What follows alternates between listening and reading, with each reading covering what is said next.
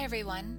Welcome to the Farm Commons podcast, where we explore timely and important legal issues and questions facing the farming community today. For community-based farms with a focus on sustainability, managing legal risks is especially important, as many innovative farm enterprises, like community-supported agriculture programs, on-farm suppers, and gardening classes, and unique arrangements for land access and employment, do not fit neatly into our legal system, leading to vulnerability. But through legal education, we can cultivate greater resilience for your farm business so that you can continue to grow in ways that best support you, your relationships, and your community. At Farm Commons, we'll show you why and how. Thanks for tuning in.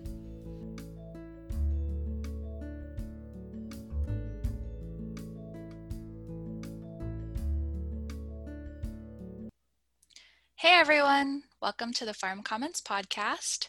Eva here, I'm the Farmer and Partner Development Manager with our team, and I'm excited to be on the line today with Rich Levine, our staff attorney for special projects. Hey Rich, how's it going? Eva, it's going great. Rich is based in Wisconsin, and it's a rainy day over there, and I'm in North Carolina and really enjoying the turning of leaves for fall. You know, whenever I do the podcast and I think about other ones, I really want us to have a jingle. I'll get out my guitar and work on that. Yeah, I think that would be fun for future episodes. But sans jingle, in the meantime, for you all, we have an exciting conversation today about another federal funding opportunity with the Coronavirus Food Assistance Program Take 2, also called CFAP 2.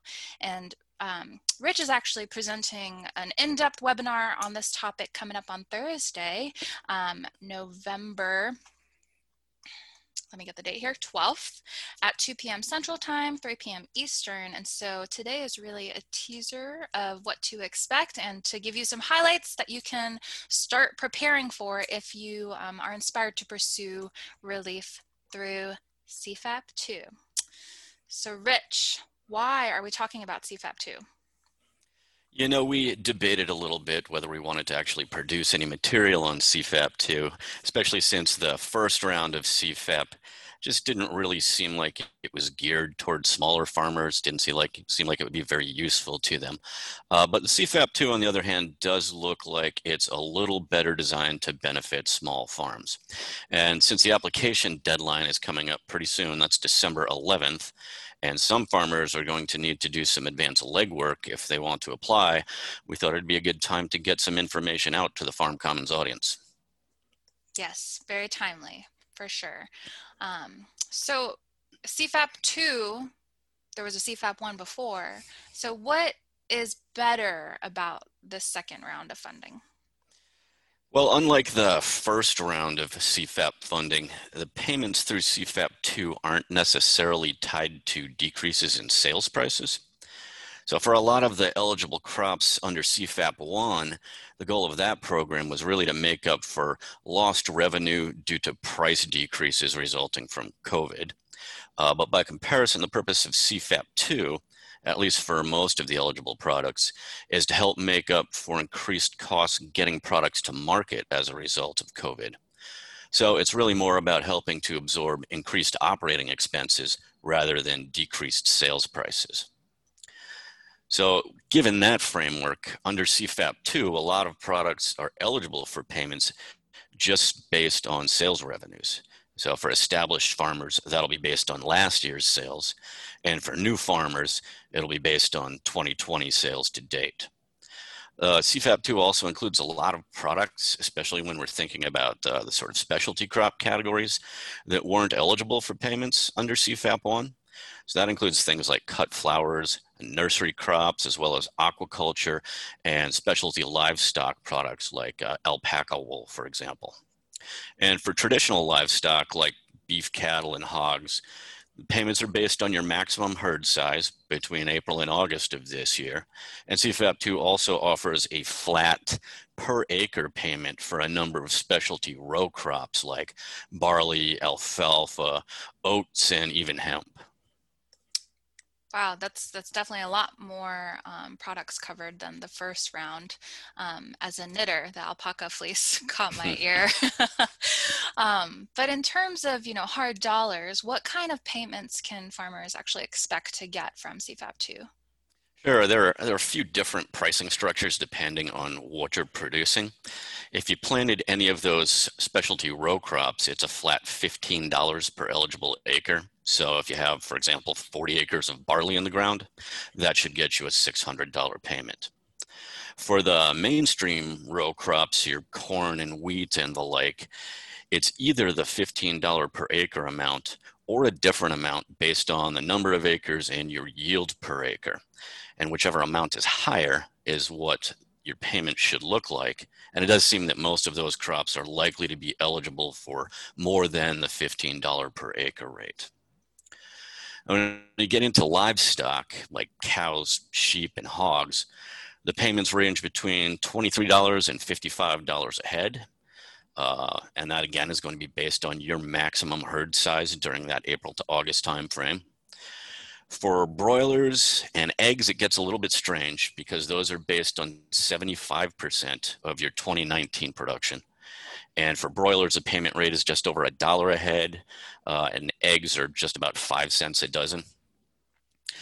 Milk payments are going to look at your production from April to August of this year, and also your anticipated production from September through the end of the year.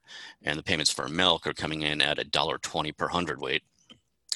And then for everything else, you'll just get a percentage of your sales revenue. And the percentage will change as you go through these increasing tiers of sales ranges. So the first $50,000 in sales, for example, is eligible for a 10.6% payment. And then the percentage rate goes down as you get into higher sales figures. So an example there is if you had $50,000 in total eligible sales, you should get a payment of around $5,300. Great, which, I mean, may not sound like it could be a lot of money, but depending on how much your sales were, it could be a substantial amount worth your time. And in thinking about farmers' time and pursuing the application, I'm wondering, what do farmers really need to know about applying or getting ready to apply for CFAP 2? Sure. I mean, one thing to know is you're going to have to work with your local FSA office. They'll be processing the applications. And if you haven't worked with FSA before, there's going to be some extra paperwork beyond the application itself that you'll need to complete. So you probably want to get in touch with FSA and get that ball rolling as soon as possible if you're interested in applying. If you already have a relationship with your local FSA, you probably already have all that extra paperwork on file, but you should still probably touch base just to make sure you don't need to update anything or fill out any additional forms, just so you don't slow the process down. And if you do have that existing relationship, you may even be able to complete the application online. And then I guess, key point here, remember that the application deadline is December 11th. Yep, get that on your calendar, folks, if you're interested in pursuing funding from CFAP 2. And like Rich said, get in touch with your county FSA office. Well, thank you so much, Rich, for hitting all the highlights of CFAP 2. This has been really, really informative, and I appreciate the details about the revenue to percentage of payment structure and the nuances, like with the eggs and the percentage of that. That's really helpful, I think, for farmers to hear. Yeah, my pleasure, and I hope folks will tune in to the webinar on Thursday. We'll get into a little more detail about some of these things and give some examples of what payments might actually look like for farmers in different circumstances. Yes, folks, definitely sign up for that on Thursday, November 12th. We'll be streaming at 2 p.m. Central Time, 3 p.m. Eastern, and you can register right on our website for free. So thanks, and if you have any questions, please send them in to info@farmcommons.org. Till next time, and maybe we'll have a jingle for you. Thanks, Eva. We hope you enjoyed this episode of the Farm Commons podcast. For more information on what you just heard, as well as a variety of farm law guides, models, checklists, flowcharts, and more, visit our website at farmcommons.org. You can also email us at info@farmcommons.org if you have any questions or comments about this podcast or any of our online materials. Thanks everyone for listening, and keep on growing.